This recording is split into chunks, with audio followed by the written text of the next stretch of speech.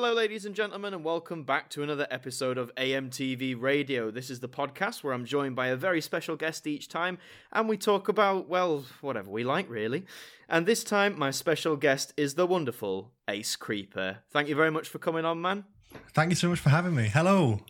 Hello to everyone out there listening. And first of all, I've been asking a lot of my guests this because, as I'm sure you're aware, in the year 2020, the world's sort of gone to pot a little bit.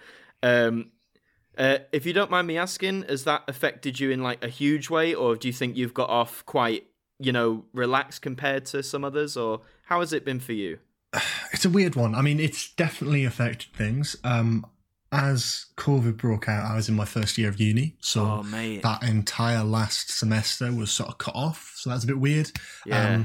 I go to uni in London, and I'm originally from Newcastle, so I get it just cut off basically from everyone almost straight away. Yeah. So that was very sudden and out of place and a bit strange, especially when trying to find housing for second year. But everything's sorted now. Of course. And everything's starting to get back to normal a little bit. In terms of uni life, I know there's still problems going around and you still need to be careful and all that sort of thing. But generally, it's definitely been it's had some strange effects, but getting back on track a little bit now, and it's getting somewhat better. Yeah, slight improvements, but I guess the key thing at the end of the day is, you've been safe, you've been healthy. At the end of the day, that's all any of us can ask for. But oh man, especially your first year of uni, that's hard, man. Rough. That's gutting. It is rough, yeah. Like, you've got the real world waiting for you next. Let me tell you, no, honestly, like, I'm sure you already are, but just having done it myself, like, just enjoy it. Do you know what I mean? Like, take every opportunity. Go to all those parties, even if you've got like a 9 a.m. lecture. Just do it. I think the side I look on is that, like, yeah, it's a bit naff, but I'd rather have been like in that year than the year starting now, because their entire like freshers and everything. That's where we made like most of our friends and stuff, and you meet people and that experience is not going to be the same for people starting this year, and I feel really bad for them. No, of course. Was there any crazy freshers initiations?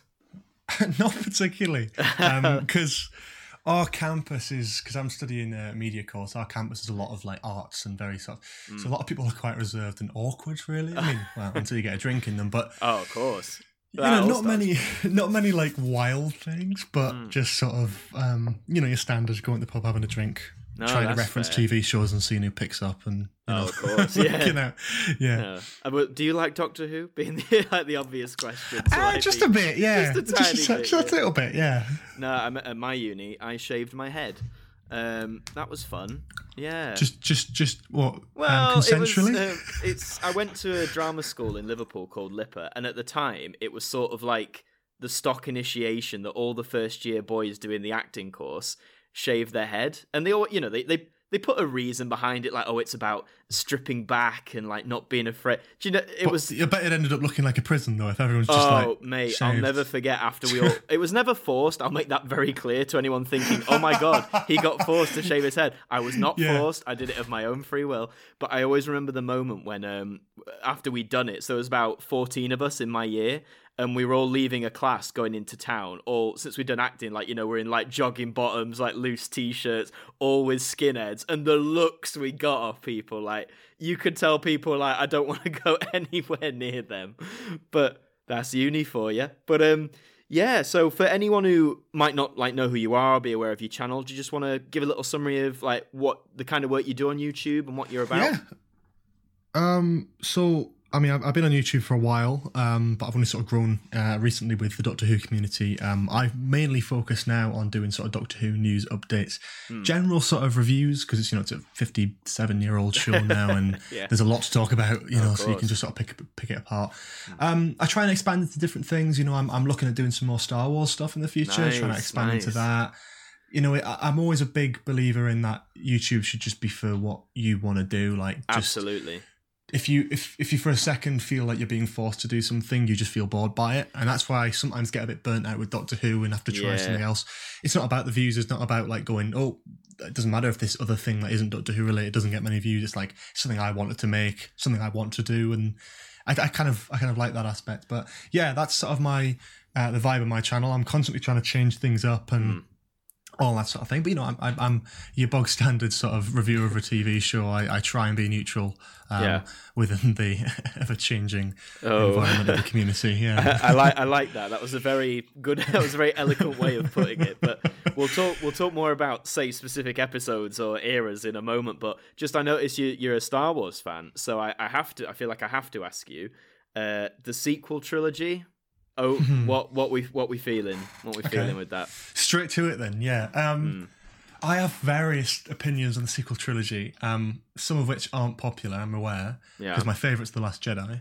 Do you know what? With The Last Jedi, sorry, before you go on, like with that, I remember seeing it in the cinema at the time, and I came out thinking, that wasn't necessarily the best Star Wars film I've ever seen. However, it was probably like the riskiest Star Wars film I'd ever seen, and on that front, I was like, fair play, like not just doing the same thing we'd seen at that point like 7 times over. So I respect it for that. Well, because at Christmas I saw the it was the midnight screening, but it was also the triple bill.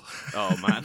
so I saw The Force Awakens 10-minute break, Last Jedi 10-minute break, Rise of Skywalker at midnight. Jam. And it did make me realise that Last Jedi is probably my favourite out of those 3, which isn't saying much because the trilogy as a whole, back to the original question, is definitely the worst. Sure.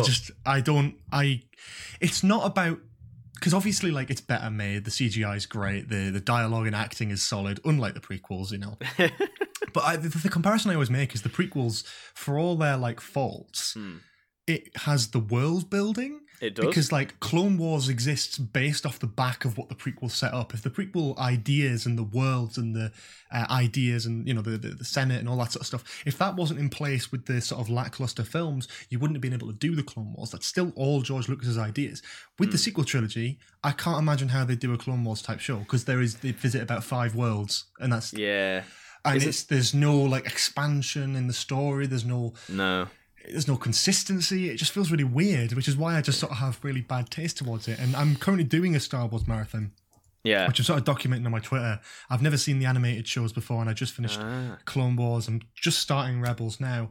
I just know that by the time I finish with Rise of Skywalker, I'm just going to be so like depressed, because it's just it's just like all of this, like even the faults of the prequels, it's like at least it continues and it goes through. It's like finishing on the note of Rise of Skywalker is just going to be so depressing. Rise of Skywalker, like, and I'll get this out the way now because I know there'll be people, as always, as I'm sure you know in YouTube comments, who like jump on you for anything. I do not have a problem with the character of Rey per se, or Daisy Ridley at all. Don't have a problem with it. What I didn't really like was this whole thing of, because they built up Anakin in the 6 films as, like the chosen one, and he had that significance that even when he was Darth Vader, even when you think he's become evil, he still fulfills the prophecy, brings balance to the Force.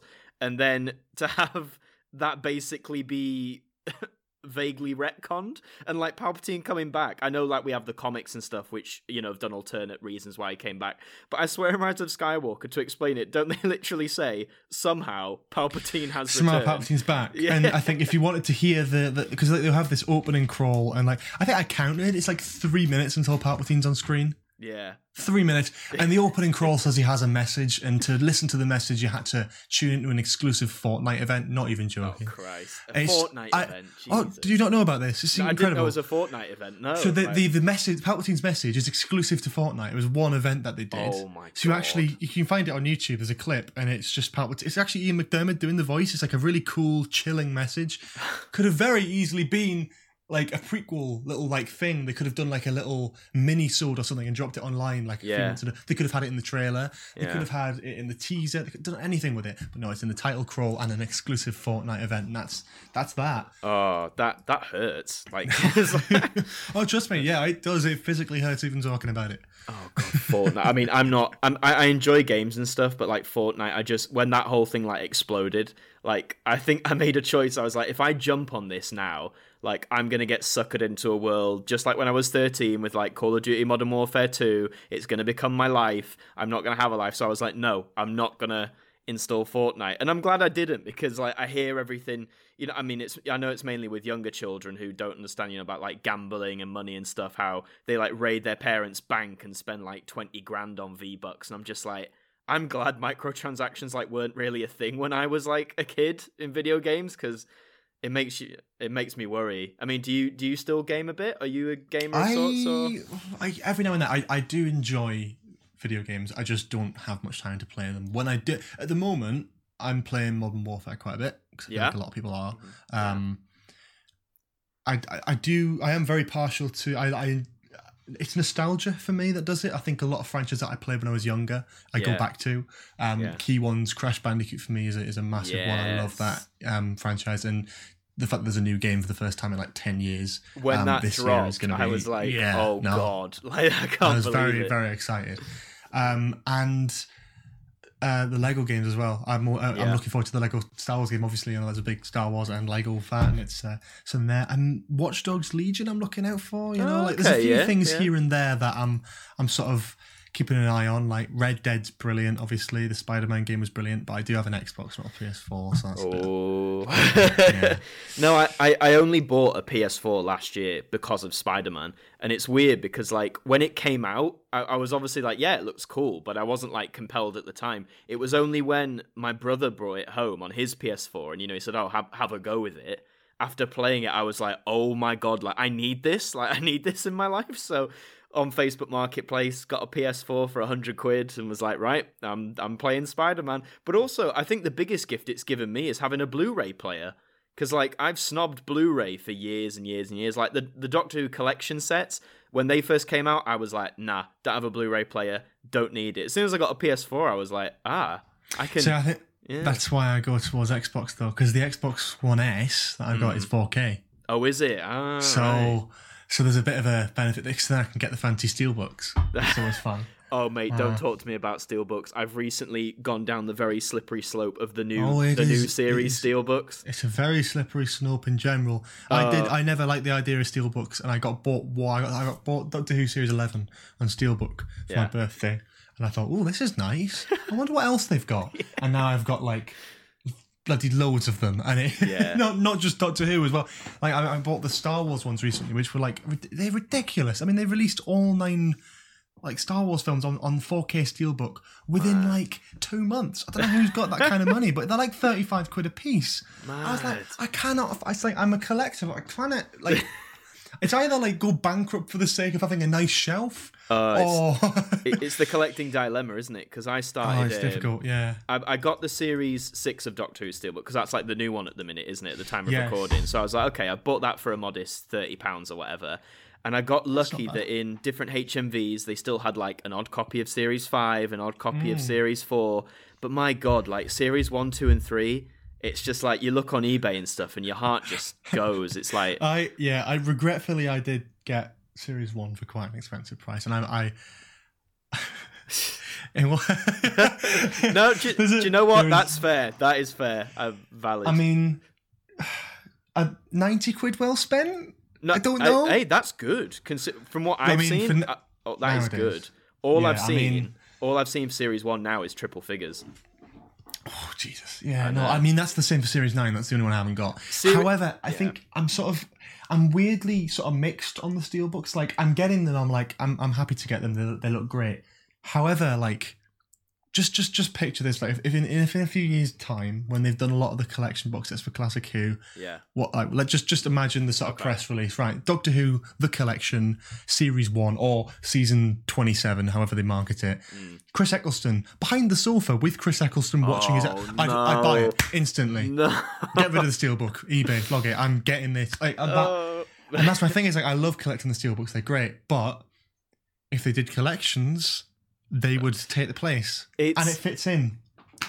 Yeah, it's hard, isn't it? Because, like, I think when the collection came out, and I think still a lot of people think this, like, they've always kept that, distinction between classic and new Who for so long now. I think there's some people who think they'll never cross it over, but I'm with you. Like, I think eventually I would not be surprised if they say, like, hey, Season 27 / Series 1. They've put so much effort into these, and like, have you got any of the collection box sets? Yeah, well, I've managed luckily to get all of them. Although my season Blimey, 12, really? My season 12 was the reprint. Although my discs are season 10 discs because I got a faulty one. However, same. But mine. I don't know about yours, but even though it looks like season 10, it's got season 12 on it. Yeah. Yeah. And you can email BBC DVD support and they send you replacements. Yeah, I did call them out on Twitter about it, and I debated it, but then a weird part of my brain was like, well, it's more about the collector in us. It's like it's more about like the outside of the box. And I was like, realistically, in my head, I was like, can I live with it? So it annoyed me. No, that's valid, man. It annoyed me deeply. So yeah, they did start. So because the thing is, the box set came out. The season 12 re-release came out. Just as like COVID kicked off. So like as those were released and the Amazon like dodgy batch of the discs, the BBC were just like, oh, we're really understaffed at the moment. There's more stuff going on. Like we don't have a concrete answer. I think it was only like recently, about a month ago, they started going, right, okay, we're gonna send out discs and stuff, which is great because now I've got a second copy of season 12 just with the wrong discs. Stickers. So that's, I mean, it's good. It works. I just like, again though, I think having those collector box sets, the collection ones, if they ever did New Who. It's a must buy, isn't it? Really, I mean, you've got to get. Oh, absolutely. Imagine having season 1, of Hartnell all the way to like series 12 or series 13, 14 by then, all in the collection. I mean, that would be in the same box art with all of Lee Binding's phenomenal artwork. Oh, that's a fan's dream, pretty much, isn't it? I mean, in terms of the collection, I mean, I saw. Do you know Josh Snares? Yes. Yeah, yes. Lovely guy. I've had him. By the time this comes out, I've had him on, and he's really lovely, really nice to chat with. But obviously, I've not spoken to him personally, but he's very entertaining. I'm a big fan of his content. Nah, he's cracking. But we were talking about. Well, he did a video. It was like, oh, how are they going to do the 60s series where they're missing episodes, like speculating how it's going to be done. And I think it was season 1 and season 6 are Hartnell's first and Troughton's last. Aren't they like the most likely? Because like realistically, the only thing that needs to be animated or filled in season 1 is Marco Polo, and I've had various times to think about this. I've got like a little chart. I like it, which I'll be able to send you at some point. Nah, feel free. The missing episodes. In fact, that's what you're on Skype now. I'll drop it over your way so you can sort of see for context. Yeah. It's basically a chart of all the it's sort of like a digital thing I mocked up, basically going, right, which episodes are missing, which are most likely, what's being animated, what's been like remade and all that sort of thing. Yeah.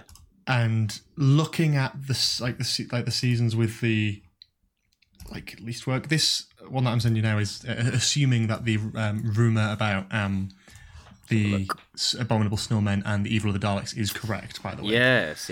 So season 2 would be the easiest because you've got 2 episodes to animate. True. Yeah. The Crusade has 2 episodes missing. You could very, very easily pick that up. Next to that would be season 6 with the Space Pirates. Everyone's favourite stories. See, I'm not familiar. I'm very like, my knowledge when it comes to this stuff is especially with missing episodes as well, it's like I am aware of them. I know the whole situation behind them, but I've never watched like the telesnaps or anything like that because I kind of want to wait because I know they're probably going to end up being made now at some point. But I feel like season 5 could be around the corner if they play their cards right. I mean, all I have to do is animate Wheel in Space and then do something with the Web of Fear. Maybe just do that episode and fill in the blank.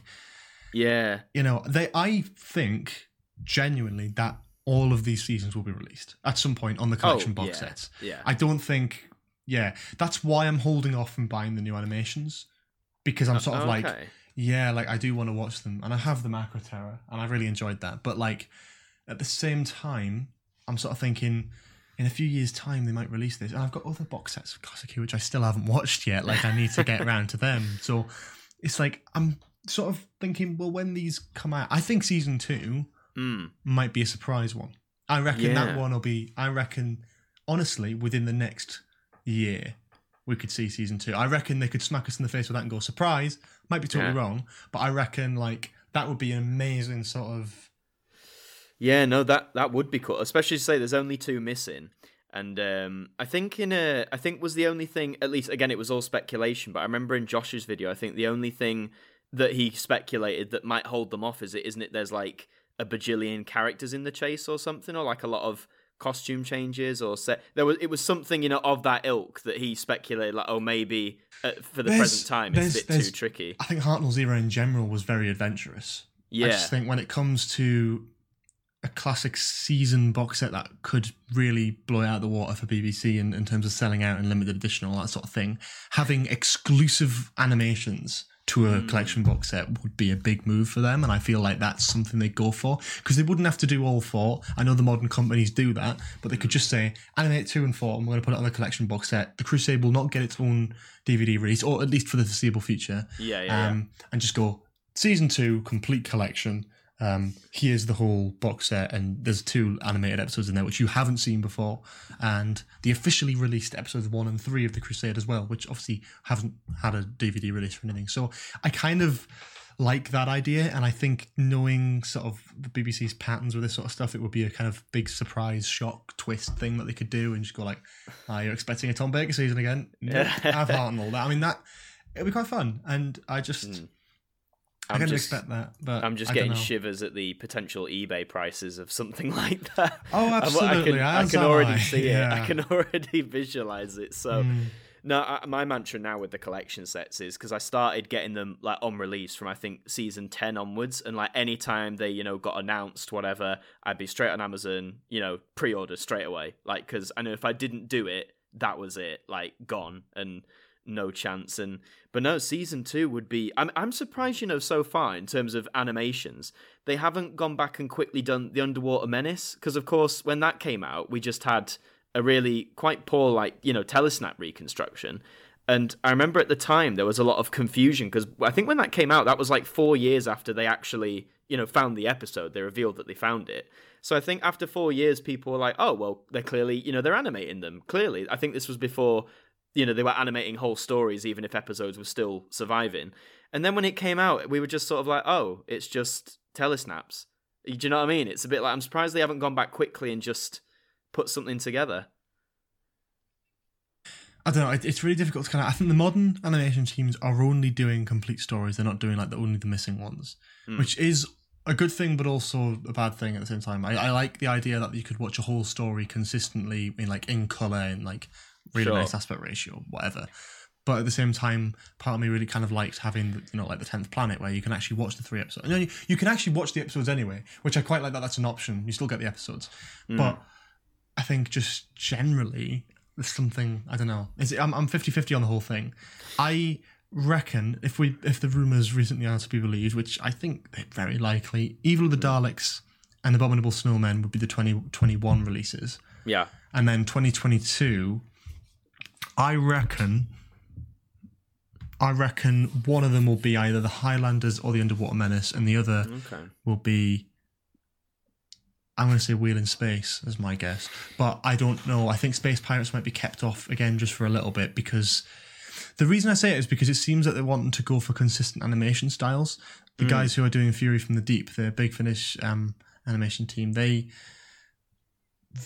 have a very different style. If you look at the cover for Fury from the Deep, it looks kind of different. Completely. Yeah. So if they do the Abominable Snowmen and then Wheel in Space, it would all look consistent for season 5. So when you release a box set, it all looks consistent and the same. The animation doesn't flick. I mean, it kind of does a little bit when you get to like the Ice Warriors, for example. Yeah. But that's fine. And then season 4, the same animation team, Underwater Menace, and then the Highlanders. And then you've got that. And then basically I reckon they'll leave season 4 until they've done something with the Web of Fear. Either Phil Morris pulls his finger out or someone animates something, and then Space Pirates. And then they can do Hartnell, I reckon. Yeah. I reckon they'll just jump right into Hartnell. This is like the whole BBC master plan, isn't it? This is talk about the Cartmel or the Daleks master plan. The BBC have got a plan. They've definitely got a plan. No, I just hope we find some more missing episodes, because isn't it? I think it's well known now that there are missing episodes that do exist that private collectors are holding on to for whatever reason. They've been, I mean, the BBC will probably tempt them and go like, hey, all that sort of thing. I personally, I'll be honest, I don't understand why people hold on to these things. Yeah, I think as long as you come up with some good stuff, like, a little bit of payment, but realistically, have it take scans of it. Put my name on the DVD credits. Yep. And then I'll have it back and I get to keep the original. that's still priceless what you've got. And the BBC's up, but you get to share it with everyone, and you get your name out there as someone who's like the special thanks or something on a like 60s episode of Doctor Who. That's incredible. I would, if I had my hands on a classic missing story, that's exactly what I'd do. I'd happily give it to the BBC as long as they can scan it and I get the original back and get a little bit of credit here and there. Give yourself something. Yeah. But like, people just keep a hold of it, going, no, if only I can have it. So George secretly has the whole 12-part Daleks master plan under his bed. All of them. Yeah. I'm using it to prop up the bed. It's a bit wonky. Yeah, the good film cans for that. I can't move it because I'll just have a wobbly bed. You see, so I need to keep it down there. Nothing I can do, unfortunately. No, that's valid. For that reason, completely understand. Absolutely. But from classic Who to modern Who. I've been asking those of my guests who are into Doctor Who, I've been asking them about this because obviously at the time of this recording, the most recently transmitted series was Series 12 of the... Oh, he's already laughing. Yeah. Series 12 of the revival. And I'd just be curious to know, like, your thoughts on it. And, before, again, for anyone listening, as I've done in episodes in the past, like, again, you can say however you feel about it. I don't mind. I'll hear you out. And do you know what I mean? All easy for debate here. It's fine. So... yeah, Series 12, what are you thinking? It's not bad. Yes. It's the thing about it, right? It's not perfect, but Christ, at least it has some balls to do something. The sheer amount of people who just get there's a lot of, obviously, fully aware there's a lot of people in this community who are strongly against it. May I remind the lot of people watching, the Not My Doctor trend was created before Jodie even had a single episode. It's birthed basically on the fact that she's a woman, and yes, it has had things since, and people can pick and choose, but Doctor Who's always had politics. If you look at the series for its merits and its failures and all that sort of thing, it isn't bad. It has a few flaws. Like, sure, the companions aren't great and developed. I can't stand Ryan Sinclair, but like... God, at least the time I prefer the Timeless Children like twist to like them saving Gallifrey and Day of the Doctor. There's like, it's not the worst thing in the show's history, and to be honest with you, I quite like the idea of it. Like, I've always had a strange fascination with the Doctor's past and Gallifreyan history, something we never get to see much of in the show. And there's more shows nowadays like Westworld come out and all that sort of thing that explore these whole like hidden twists and stuff about people's backstories. And I just sort of always kind of craved something like that for the Doctor. So to finally have something which is like, there's a whole new era of Gallifrey here with this whole like secret service thing that the Doctor works for before they were William Hartnell's Doctor. It's like, this is so much new stuff that you can do so much with. And 57 years into a show, I'm happy that they're just finding something that made me go, wow. Yeah. Yeah. No, completely. I mean, let's face it, when they revealed that twist, the big Finnish team were rubbing their hands together like, yes, they are loving it. They were loving it, yeah. They've already got story ideas drafted to like 2028 or something. Nicholas Briggs that. Signing on for another 40 years. He's down. He's there. No, I, in that sense, I agree with you. Like, yes, this series took risks, and like that whole... I'm with you in the sense that the Timeless Children twist interested me in like what it opens up, basically. Although, in my opinion, I thought it would have been even more interesting if the Timeless Child was revealed to be the Master, not the Doctor. Yeah, I think that's fair enough. I kind of somewhat agree with that in a way. Like, I think that would have been interesting. But at the same time, I think, you know what? Like, it's a cool concept, and like, I'm happy to see where it goes. This is the thing, right? Every twist and reveal, people judge this so much. People always talk about this, like you see loads of Doctor Who live streams and, like a podcast like this and all that sort of thing. Lots of people talk about, so what do you think about the Timeless Children twist? It's like, yeah, but like, that's like asking, what do you think of River Song as a character, like in a story at the end of Series 5? Yeah. You don't know anything about her yet. Like, you don't know where it's going to go.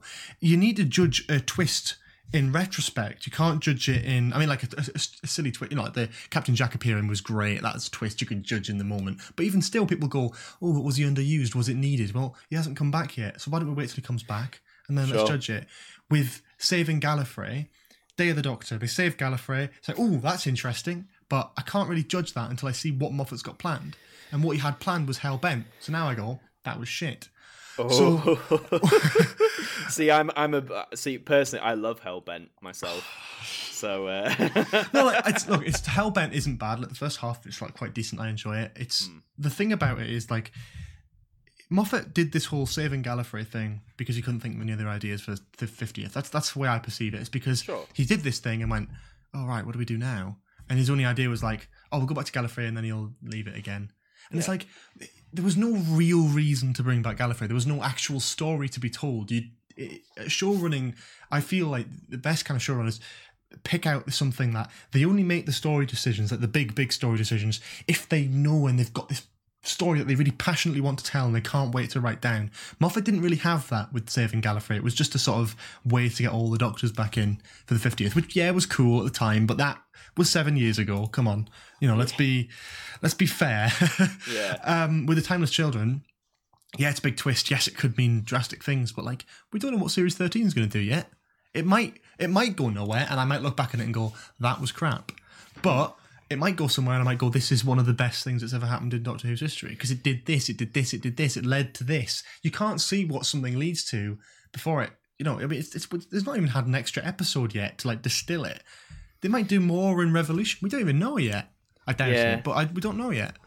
I think that's where it's unfortunate that the twist was sort of revealed at the end of a season when we knew there was going to be a big substantial gap of time before anything else on TV. Keeps you hooked, though. I like that. Well, no, of course. It's the advantages and disadvantages, isn't it? Like, it keeps you hooked, it keeps you interested. But for those maybe who reacted negatively, it's a reason to go, oh, well, the show's ruined. Everything's ruined.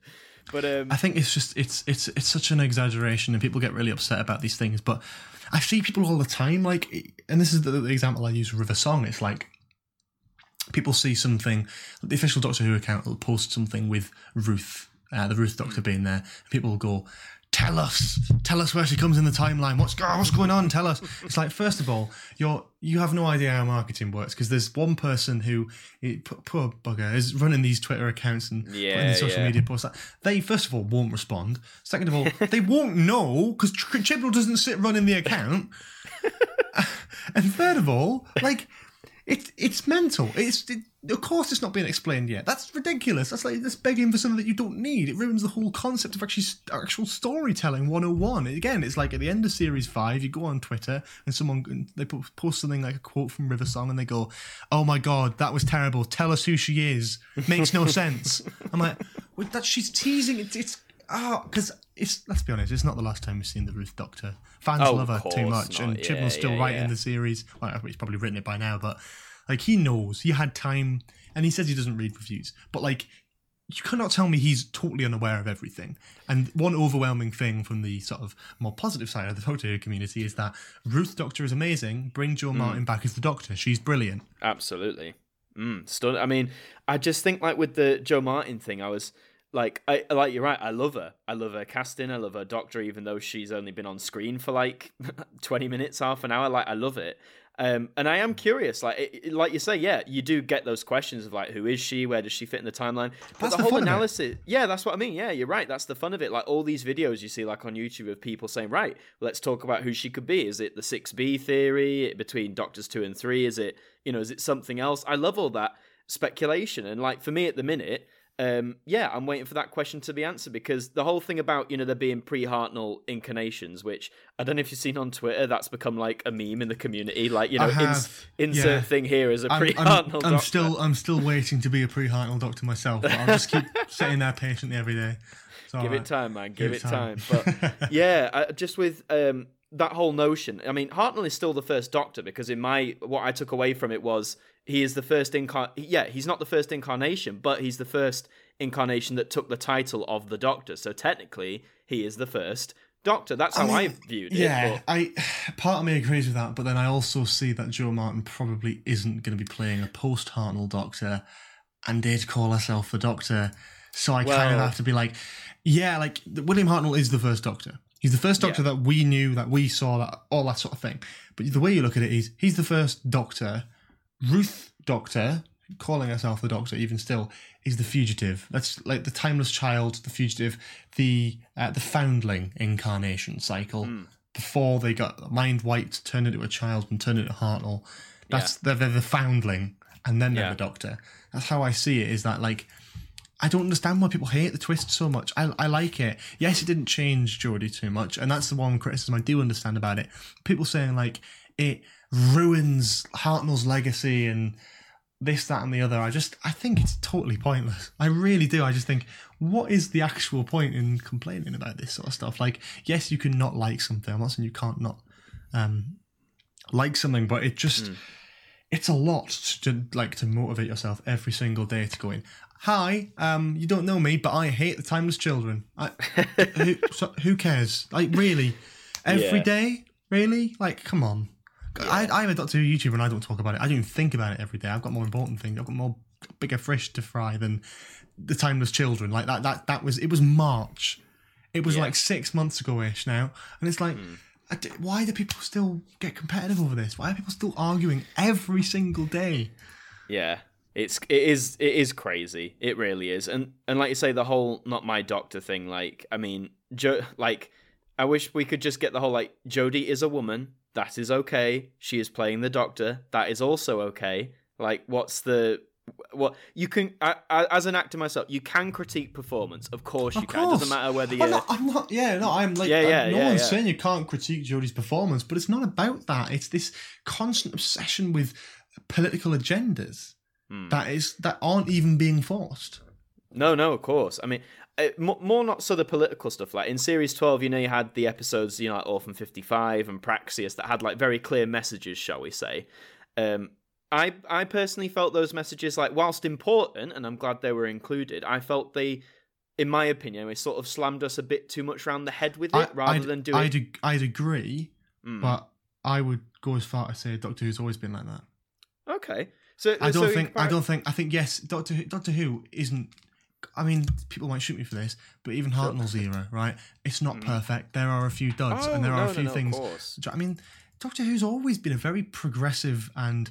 I guess kind of liberal show, not like directly, but it's influenced by. I mean, for Christ's sake, well, not my Doctor people find out that the show was started by a Canadian, a gay Indian man, and a woman.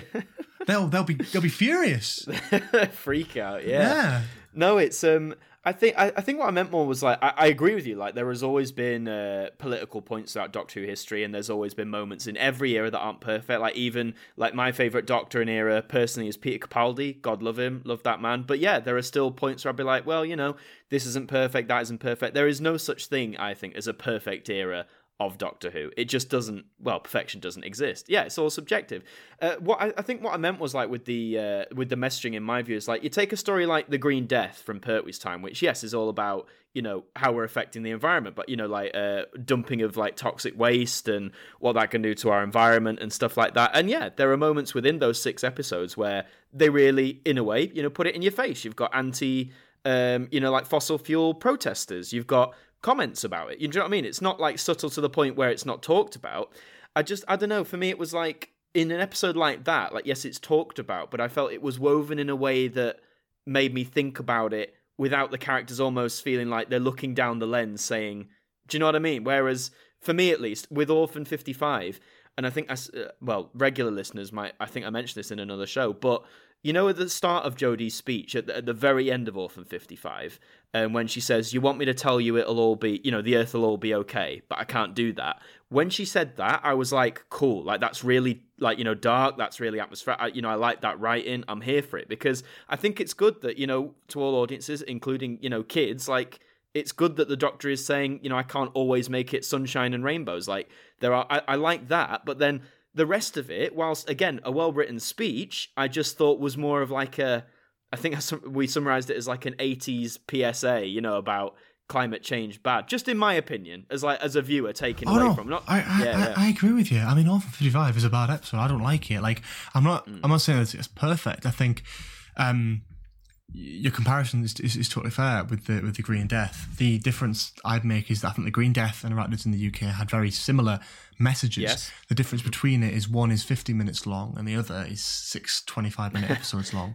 You've got more time where you can have similar amounts of messages in there that feel more spread out because you're not trying to cram it into an hour. With the big comparison I'd make is the difference again. Like, series 1, I think, is a really progressive series. I mean, there's... I'm surprised. I think if Series 1 came out now, if let's just say Series 1 didn't exist and it started with Series 2, and Series 1 was made now with, like, Jodie's Doctor and, like, a new companion, right? People would go mental. People would hate it. Honestly, they would hate it. You've got, Yeah. the second episode has a big focus on like capitalism and the rich and the poor. You've end of the world there, and you've got the Slovene two-parter. I mean, politicians are big green aliens inside skin suits. 9/11 metaphors of the thing hitting Big Ben, and you've got Boomtown, which is about like capital punishment. The whole episode focuses on that. I don't know what else. You've got stuff like Father's Day and all. I mean, there's little things here and there and that, and Captain Jack Harkness, for Christ's sake. I mean, again, like, it's so strange, isn't it? And I think so. Obviously, social media has been a big factor as to why I think more people are now, like with these themes coming out and saying, don't like this, don't like that. Because I think, to some extent, those people, I think, have always been there. It's just, I think, before social media really took off, aside from, I guess, like, your close mates or whatever, they might, you wouldn't necessarily hear them all the time. Because let's face it, when we were growing up, when we were kids, like when I first started watching Doctor Who with Series 1 back in 2005, the only people I'd be talking about it with were my mates in the school playground. Do you know what I mean? And like, we all loved it. We all watched it. I mean, someone might say, oh yeah, I've tried watching it and I'm not into it. But I mean, especially as a kid, the conversation really doesn't go much deeper than that. Yeah, but that's what I mean, though. That's because I think we're older, we see a different side of it. Whereas I can absolutely guarantee there are kids on the playground now who watch Jodie's era and think it's perfection.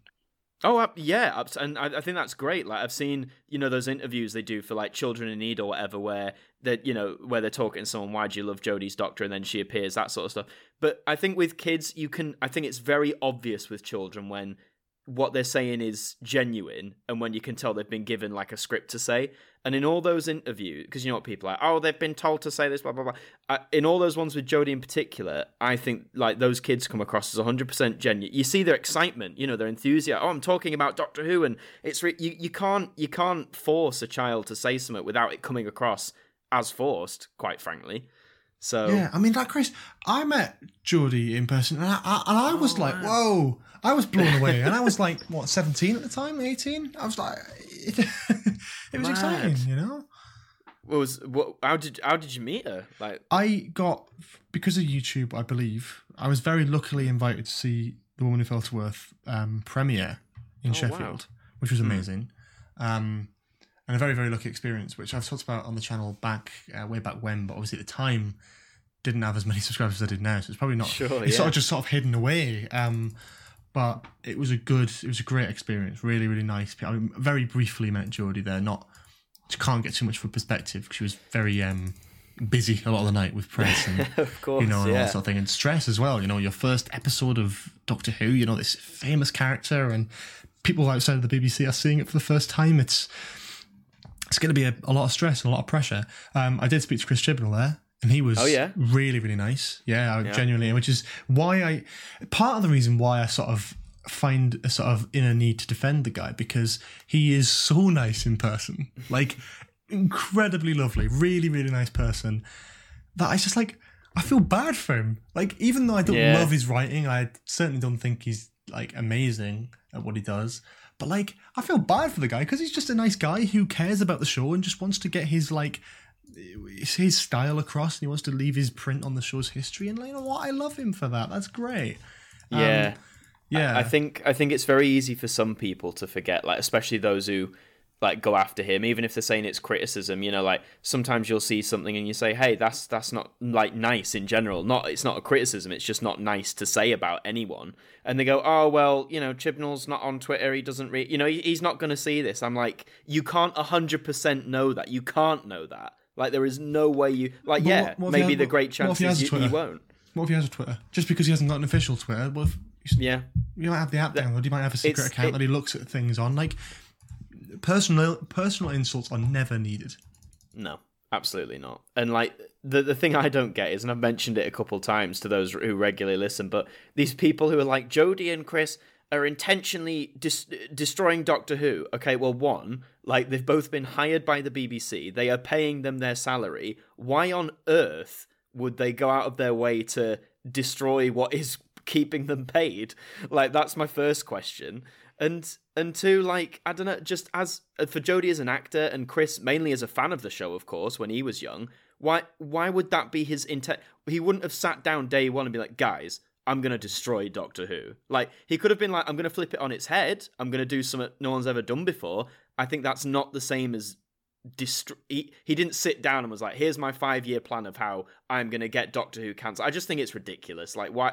No showrunner of any show in history thinks like that. No way. Of course not. I think Chibnall's era in general is incredibly underrated. I feel like, yes, it's not perfect, but I feel a sort of need to sort of defend it, because it's like, it's not that much worse than other Doctor Who, you know? It's not like appallingly bad that it doesn't deserve the reaction it gets. I've always said that Series 11, despite its many flaws, is a perfect introduction to someone for Doctor Who. It's brilliant. I mean, the fact that you get an entire episode with the Doctor and the companions and the sonic screwdriver. You don't even see the TARDIS till episode 2. You have the second episode, that's about, you get to know the TARDIS, you get to know what it's about and all that sort of thing. And you get the time travel aspect for episode 3. You don't meet a famous Doctor Who monster until the special, where you meet a Dalek for the first time. It stretches everything out. I like that. It's not confusing. My mum, my grandparents, like, have grown up with me loving Doctor Who. Series 11 was the first one they properly watched every episode of, and they enjoyed it because it's easy to understand for new viewers. I feel like Stephen Moffat tried to do this with Series 10, you know, the pilot and everything. Yes, The thing with Series 10 is you do alienate audiences when you have 2 masters, 3 generations of Cybermen, Ice Warriors. What are you talking about? It's a perfect introduction. But it's loads of stuff. It's just it's too confusing. And then but then I'd say the same thing about Series 12. I think it went too far. But then people who criticise, Chibnall never listens to reviews and fans, it's like, he clearly bloody does. Because you all complained about having no classic monsters. You all complained about Yaz having no story. And what do? They gave Yaz a bit of a story. They gave you Cybermen. They give you Jadun. They give you the Master. Yeah. They give you bloody Gallifrey. Like, come on. Yeah. I don't know how much was planned beforehand, but like, it seems like he's looking at fans' reactions and going, right, I'll do that next series. He's trying to refine it. So I feel like Chibnall's last season might be his best.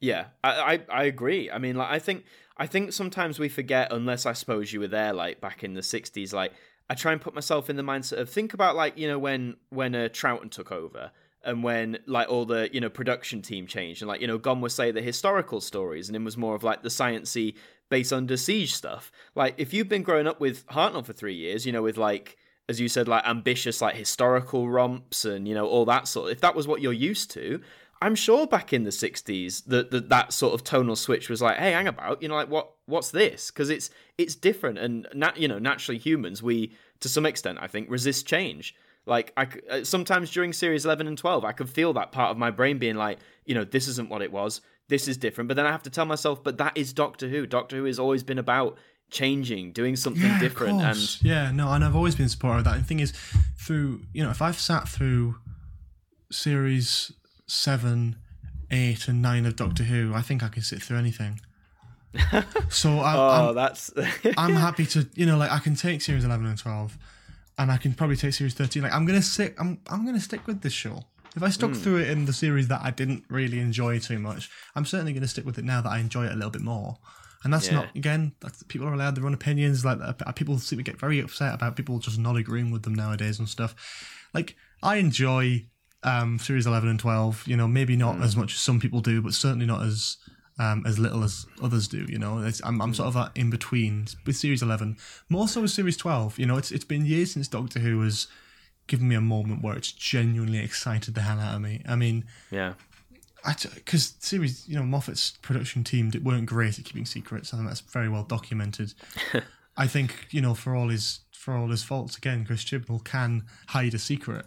I knew about little things during the series going into it that I just didn't talk about, because I was like, well, I'm going to try and keep it.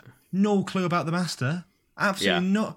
That took me so off guard, because I thought, I know what this series is going to be going in. I'd heard rumours about Sacha Dhawan playing the Master, and I thought, no, I think I did a bit of research, and it was like, oh no, he's playing an MI6 agent. Technically he was. But he was. I love it. I remember, like, my reaction was like, oh my god, they're doing it. They're actually going to do it. The house, and it was exciting. And episode 5, was it? God. That was fine. I mean, that, again, I sort of had a few inklings about Jack, but I was yeah, we sat and we watched it as a group, and it was just incredible. And you know, like Doctor Who has never done that in years for me, and it was just amazing to have that back. And the Ruth Doctor reveal, I have to be honest, my first reaction was, oh no, this is no, because you know what? Because there was that rumor. Yeah, there was that rumor before Series 12, and it was like, oh, Series 12 is going to reveal that the Doctor had a previous incarnation, like regeneration cycle that were all women. Yes, So that I don't agree with. I think that's too forced. Obviously, that's not the case. But when that happened, I thought, oh, they're doing it. They're doing that. That's it. Yeah. That's it. Yeah. I can't. This is too, And I think I was a bit disappointed because I saw because she was called Ruth and she had like an R necklace. I was so convinced she was going to be the Rani. I was so convinced. I was like, I've got this. I've got it in the bag. She's the Rani. Come on, she's the Rani. No, what? We're all banking on that. I remember when we first saw Missy in Deep Breath, and everyone was like, "It's the Rani. It's got to be Michelle Gomez is the Rani. Like it has to be." And like obviously, I thought she was great as Missy, female master, whatever. But there's this weird thing in there amongst the fandom. Like we forget the Rani's only appeared in like 2 TV stories, yet everyone's like, "Bring back the Rani." Like. Next she'll be, I don't know, it'll be like Bring Back Syl or from Vengeance on Vara, which to be fair, I mean, I wouldn't say no to Syl, quite frankly, like, or any classic monster, in what really. scenario? Oh, God, well, something, I mean, again, but like you say, Vengeance on Varos, you could argue, is very lined with like politics and ethics and morality, so probably another like morality tale. I just hope they'd update it to be, just something where Syl's out for a bit of cash. I'd take loads of classic monsters. I think that'd be a great idea. I love the rumor that was it the Vord, I think, we're going to be in Series 12. Oh, when I saw that, I was like, if they bring back the Vord, that'd be incredible. I'd love that. Yeah. I thought, it links into the whole Cyberman thing. I thought that would have been kind of cool if they'd done that, But no. I mean, you never know. I mean, we forgetting, Gridlock. They brought back the Macra. No one saw that coming in a million years. Like, oh, there's Macra now. Like, I wonder, like, well, off the top of your head, aside from, like, the Vord, is there, like, a classic monster that maybe got, like, a one-time or two-time appearance that you'd be like, yeah, I'd have that back? Again, I'm very behind on Classic Who. I need to catch up with it. I've not seen too much of it, but, and even the ones I have seen, I usually tend to stick to what's familiar, so Daleks, Cybermen, Some of the best stories, to be fair. Yeah. I would be really, because I saw Ark in Space recently, I'd be really interested in seeing the Wirren back. Just with a new CGI budget, like that could be really well done and just give the monsters a little bit more credit for being like actually good. I mean, again, like the Vord would be quite an interesting one. I'd love to see the Yeti. The Yeti. Yeah. I'd love to see another because I think in the early series, like I think it happened once or twice in Hartnell's time, and certainly in Troughton's, like to have the Doctor have an evil doppelganger, like Salamander and the Enemy of the World, and I don't know what it is, like because obviously when that story came back, I think it had a reputation around it before then, because I think it was only episode 3 that survived, which quite frankly, watching the whole thing, it is the dullest episode, if you want to call it that, of the story. So I think beforehand, I talked to people, Enemy of the World, don't bother with that one, because I think the audio didn't do it justice to the visuals. So they were like, no, don't bother it, you can pass on it. But then seeing it, I really love that idea that there's just someone out there who happens to look exactly like do you know what I mean? I just think it's so novel, like, and just imagining Jodie coming up against someone who looks exactly like her, I think would be. I think it should be accepted at Doctor Who at this point. I mean, Capaldi, Christ. I mean, I mean, they gave him a whole subplot. Like, why did I choose this face? Hey, remember that guy in Pompeii? Oh yeah, that's why I picked this. Exactly. And you had Colin Baker who played that Gallifreyan soldier, and then you had also again Peter Capaldi as well, who played the politician guy in Torchwood. Yeah, there's people. But there's people who before Jodie, there was Olivia Colman should do it, which I mean, yeah, fair play. She'd give a good crack of the whip. But there was some people still being like, oh, but she appeared in the 11th hour as a guest role, so she can't do it. I'm like, please Google actors who appeared in Doctor Who. I would find it quite funny though to see that Olivia Colman's Doctor's first series arc be like, oh, how did I choose this face? Like, oh, there's that woman in a coma. Yeah, that's why. Hey, my 11th life, and there was this woman. Yeah, that's the face I'll go for. No, I like the way, to be honest, with Capaldi, how they wove. That's not the right word. How they weaved it in. Because, of course, they sort of teased it in the first episode. You know, how he looks in the mirror, he's like, oh, I know this face, or where have I found it? And I don't know, just the way they sort of explained it. Because, I mean, is it controversial to say Series 8 is my favourite series of the Revival era? Jesus. And is it actually? Yeah. That's insane. My reasoning, and again, like, regular listeners will know why, but I feel it's important to say, like, at the end of Matt Smith's time, like, don't get me wrong, I love all the 50th anniversary stuff, you know, the whole celebrations, everything that was going on. But I felt towards the end of that era, for me, just personally, maybe it was where I was at, you know, I was 18, full of teenage angst as you do and all that sort of stuff. I felt it was getting a little bit too whimsical, just for me personally. I was a bit like, we're getting a bit too fairy tale per se. And with Capaldi, who came in, you know, obviously completely different to Matt Smith, and the whole series was a lot edgier and rough around the edges, and Capaldi took no shit basically from anyone.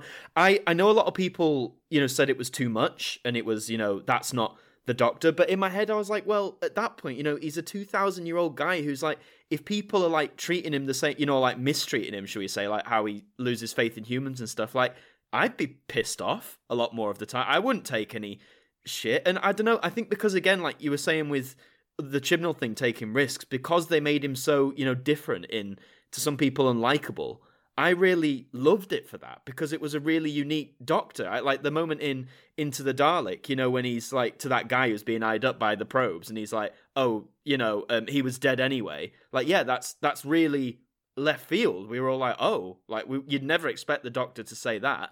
But then, I don't know, just the way he played it and the way it was written, I was like, I get it. Like, this guy's 2,000 years old, and he's confronted with more, like, in his mind, you know, stupid humans. Of course, like, not all of them are gonna survive along the way. And yeah, I think I just appreciated the darkness in that. Not saying I'm a dark guy overall. Like, I'm not like, oh, everything must be dark and gritty. You can have fairy tale, you can have whimsy, of course you can. I feel Jodie has that, and I love it. But I just feel at that time for Doctor Who, like the writing, Capaldi's portrayal, for me, it all just blended perfectly. Do you know what I mean? And I was like, I've got a great Doctor here with some really cracking story, and even the ones people don't like as much, like In the Forest of the Night. Yeah, it's probably the weakest episode of the season, but there's still loads of like mini moments that I love, and it's mainly down to him as an actor. I mean, I always think he's the best in terms of acting. He's the best actor who's taken the role, in my opinion. But yeah, no, I mean, it's my favorite season, but I just love the Capaldi era. So yeah, that's fair enough. I think I went a bit lukewarm with the Capaldi era, but that's, you know, it's fine. I enjoy it, and I'm sure like, it is in need of a rewatch for me, admittedly. I will probably, when I finish my Star Wars marathon, probably going to do a New Who rewatch, because I think it's about time. It's been a while, you know. It's a bit rusty, so I might go back, because there's a few episodes that just sort of slip through the cracks that I kind of forget about. So maybe it is time to go and jump back on that, especially Capaldi's first era, his first series. Sorry. Yeah. I mean, there's episodes like Kill the Moon, which I know everyone is like, I know, and everyone's like, oh, it's really bad. The whole the moon is an egg, I was a bit like, I don't know about that. But the whole, you know, people say, oh, the Doctor shouldn't have left, you know, Clara, it was a dickish move or whatever. Watching it at the time, and even now I'm like, but what, you know, why can't the Doctor have those moments? Like, the Doctor is a rounded character. He can't be, in my mind, you know, he or she shouldn't necessarily be, you know, nice 100% of the time if the moment is justified. And it's almost like, you know, that McCoy manipulatism, how he's leaving his companions trusting they'll do the right thing. Do you know what I mean? That's what it echoed for me. And I was like, again, it's different. Matt Smith, yeah, he would have never have done that. Matt Smith would have stayed on that space station, you know, sorted it out, whatever. So I love the fact we had a Doctor who would basically just do whatever the hell he wanted. Like, if he didn't feel like helping, I just wish he hadn't changed it for Series 9.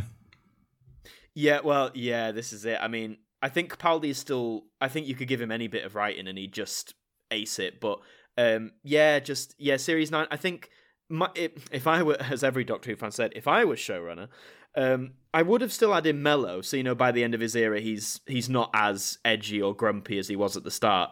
I just think at the start of Series 9, they did that way too quick. They literally went from 10 on the grumpy dial to like 1, and it jarred, I think, that first episode. From Last Christmas to The Magician's Apprentice, just like you say, the tonal shift, and another trying to justify it in the writing, like, oh, he's, you know, he knows he's going to die because of the confession dial or whatever it is, but it was just too jarring for me, like that tonal shift. And I wish Moffat had been a bit braver. But alas, that's a topic for another day. I know we are coming up to an hour, but there was one more thing I wanted to ask you, just because I've been really curious. The YouTube name Ace Creeper. You might have explained it in a video, but where did that come from? It's a weird one. Is the name? I mean, when I started my channel, for perspective, I was. I must have been about 12 years old. Okay. I was in I was about 12, and when I was about 10 or 11, I had my first Xbox.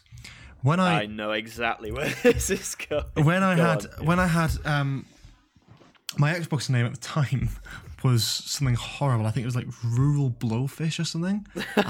And obviously the Xbox Live community were lovely about that. So I'm sure they were, yeah. So I obviously wanted to change that. What did I play at the time? I also played Minecraft and I also played Assassin's Creed. So I wanted to go Assassin Creeper 90,000. That didn't happen because Xbox wouldn't let you have above 15 characters. So I ended up settling with Ace Creeper 9000. When I made a YouTube channel, I just stuck the name on that because when I started YouTube, and you can still go back, there are a few old videos there, I did do a bit of Minecraft and I did do a bit of, a lot of the time, Minecraft and then 5 Nights at Freddy's and other random stuff that I just thought was entertaining, but obviously very, very clearly wasn't. I just kept the name Ace Creeper 9000 and then I watched a video from Tomska, a British YouTuber, who talked about his advice on YouTube and all that sort of thing. And one thing that I always took away from that was he said, get rid of the number. Because people forget the number and then they can't find you if you're a small channel. So I got rid of 9000 and I kept Ace Creeper. And I started growing with Doctor Who. I got to a point where I was like, oh, I don't want to change it because if I change it, then people might. Because the thing is, you see a channel name change, you start clicking away. I know the Who Addicts had a sort of similar thing. They changed their they changed their channel and their theme and everything, and that was a totally different thing altogether. But they lost subscribers from that, and it was like, if you just, obviously they wanted to change the name because they just were sick of Doctor Who at the time, and I get that. But I think I didn't want to change it from Ace Creeper for two big reasons. Is one, because I didn't want to lose anyone. I didn't want anyone to be confused at who they were watching and who is this person that I've subscribed to? I'm not going to watch this content. Yeah. But also, I didn't want to make it Doctor Who related. I didn't want to go no, of course, TARDIS lover, whatever, because it just doesn't really.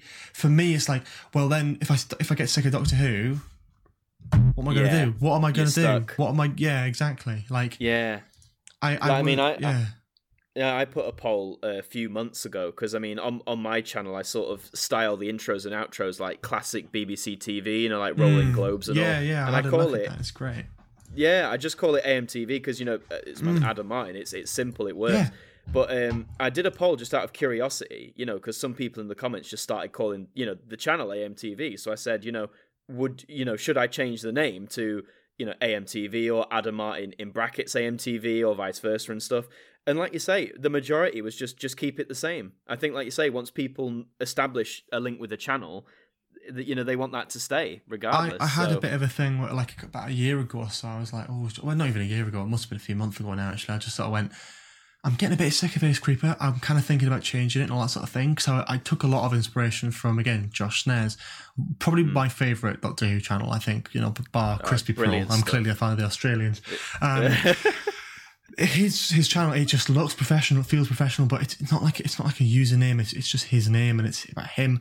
So I kind of wanted to go in that direction, but then I just thought nah, and also there's a bit of nostalgia there. It's if I change that, then that's 7.5 years of Ace Creeper, and then a year of George Sheard. It just doesn't really. I don't know. Absolutely. It's I wouldn't really feel comfortable with that, and I did have a bit of a think about it. I did move into different projects, and I did different things.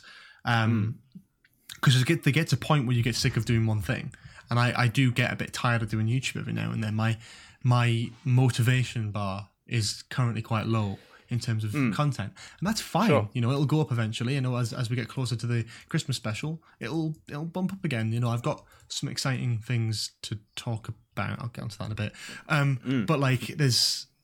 It's sort of at the moment I'm sort of thinking, right, okay, I've got this other stuff, I've got a website, and I've got different projects that I can think about. I've got uni work, I've got socializing. I'm just not really in the YouTube frame of mind too much currently. But it is nice every now and then to make a video and talk about stuff and all that sort of thing. I just think with Doctor Who, it's it is running dry a little bit, which is why I'm sort of jumping into Star Wars a bit more, because it's just there's not really much to talk about now.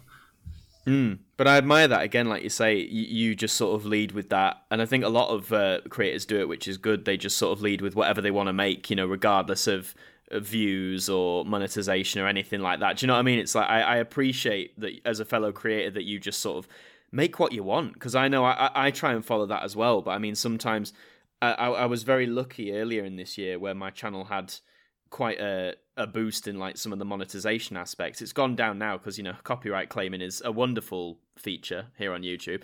But again, you sort of, I think, by default get that little thing in your head saying, oh well, this is what's doing well, so you've got to make more of this. And it was a real struggle at some months, to sort of say to myself, no, but I want to make this, and I should make this. Yeah, like a lot of it. No, a lot of it does balance between what people like, and I've always sort of talked about this. Is like I balance everything. Like everything I make is something I want to make. I'm not going to make something that's out my comfort zone. A lot of people enjoyed this complete history of the Master and the Doctor. I enjoyed doing it. I did enjoy doing it, but it's a lot of work. And there's what I'm taking on now. There's no time for that. I am doing a video similar to that, but it's only going to be about 10 minutes ish, opposed to like a big one. And I just like it's finding a way of doing stuff, but at the same time, the Master video didn't get anywhere near as many views as the Doctor one. So I just sort of thought, yeah, maybe it's not worth the time. If a video, if like a 30-second spoof video can get more views and more attention than something I've spent weeks on, what's the point in spending weeks on it? In a way, even though it's something I want to make, even though it's something I'm incredibly proud of, even still, it's still something I look at and go, yeah, well, was it worth it? And kind of. Yeah. But at the same time, it's like, I should probably do easier things just in the meantime and little things here and there and, play about with that. Yeah. It's fun, but also it's, I don't know. It's a balancing act. That's YouTube in a nutshell. It's a big old balancing act. Yeah. Absolutely. Well, mate, again, thank you so much for joining me today. Was there any projects or things you wanted to shout out before we close out today? I think, I've got, in terms of YouTube, there's a couple of exciting things I've got planned. I've got a big event towards the end of the year, which is a big sort of charity live stream type event thing. I'm still making lots of plans with that. It's still very much a slow work in progress, but that should be a nice, exciting sort of event. So that's something to stay tuned for. And there is another type of video which I'll be making towards the end of this year, which I still can't talk about yet, but it's very, very exciting. That's fair. And I would like to just cool teaser. It is very exciting. Wish I could talk about it. Can't quite yet, but I'm very excited to sort of, eventually make a video about that topic area. And I'm currently doing freelance as well, so I've got a website for that. So if anyone's looking for graphic designer editing work, that's where I'm at these days, as well as YouTube. So other than that, thank you for having me on. I really appreciate it. No, it's not a problem, man. So all of those links will be in the description. Those watching on YouTube, you'll see it on screen and stuff. Go and check out George's channel at Ace Creeper. Go and follow him on Twitter. Check out his website if you need some graphic design. And, I mean, you sound like a Doctor Who showrunner already. I'm very excited about this project, but I can't say anything about it. Yeah. That was totally unintentional. It's just like, it's... I just got, like, all the Moffat flashbacks. Oh, God. So he's like, it's really exciting, but I can't talk about it. And then a week later, it'll be like, well, it's kind of about this. And it's like, okay, well, the difference between me and Moffat, I'm not going to say anything until the end of this year. Good. But You're actually going to keep tight-lipped. I am. Yeah. It's something that will be quite apparent when I get to it. It's just like, got to keep quiet about it for now. Can't say anything, but when I can, that's fair, man. I will never shut up about it. So, That's fab. Well, again, I wish you all the best success with those projects. I'd love to do like more collaborations with you in the future, whether it's more podcast stuff or, I mean, I like my alcohol as well. I'll get drunk with you. So, hopefully, I thought in my head as well, like with some of the Who-tubers I've talked to, and I believe some of the same Who-tubers we sort of, know in the same circle, it'd be really nice, I guess easier at the time for those in the UK at the moment, when this whole pandemic's all over, it'd be really cool to do like a meetup of us all. Because, like, I mean, I love, don't get me wrong, I love, like, doing podcasts like this and interacting with everyone on Twitter, but do you ever have those moments where I'm like, I'd really just love to meet these people? Yeah. You know what I mean? Like, in person, it's, like... These things always get difficult depending on where you live in the country and all that sort of thing. Of course, I think a great sort of thing that I look for is, like, I try and make it as obvious as possible whenever I go to a convention or like a signing or like a BFI screening or something like that. I'll always make it very, very obvious that I'm going there, just so people, because like I'm always down to meet people and say hello and all that sort of thing. Getting stopped in the streets is a bit weird, but in like big convention halls and stuff, it's so exciting and great just to see people who are passionate and just like, great to meet people and all that sort of thing. I went to the Doctor Who Warp convention and that was fantastic. Just really, really just good vibes all around, really. Yeah. Oh, fab. Well, hopefully when conventions can safely operate again, that can be it. But it would be really cool. I'm getting images now of like everyone doing a video like all together like at a convention. That'd be mad. But yeah, George, once again, man, thank you so much for coming on, and I wish you all the best with the future. Thank you so much for having me. I've really, really enjoyed it, actually. Yeah. Good. I'm glad, man. And to all you guys listening, thank you for listening. And until the next one, have a good week and stay safe.